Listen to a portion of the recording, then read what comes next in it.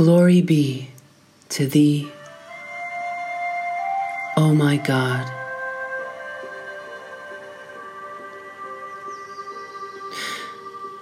Thou hearest thine ardent lovers lamenting in their separation from thee,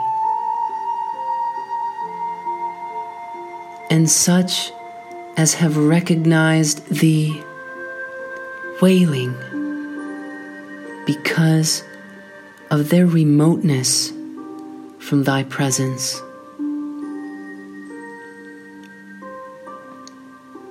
Open thou outwardly to their faces, O my Lord, the gates of thy grace,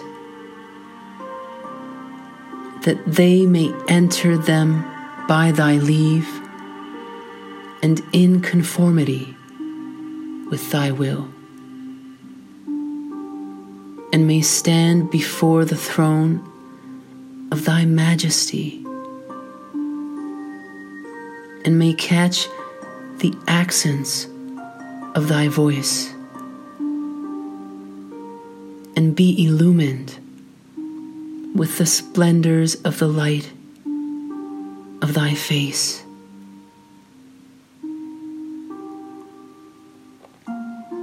Potent art thou to do what pleaseth thee. None can withstand the power of thy sovereign might. From everlasting thou wert alone, with none to equal thee,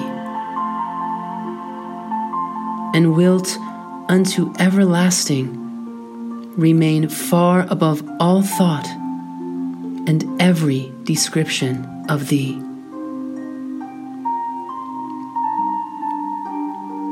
Have mercy, then, upon thy servants by thy grace and bounty,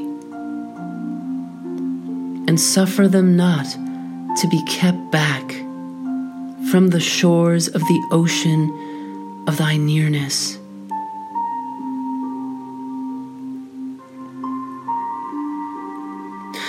If thou abandonest them, who is there to befriend them? And if thou puttest them far from thee, who is he that can favor them? They have none other Lord beside thee, none to adore except thyself. Deal thou generously with them by thy bountiful grace. Thou, in truth, art the ever forgiving, the most compassionate. Baha'u'llah.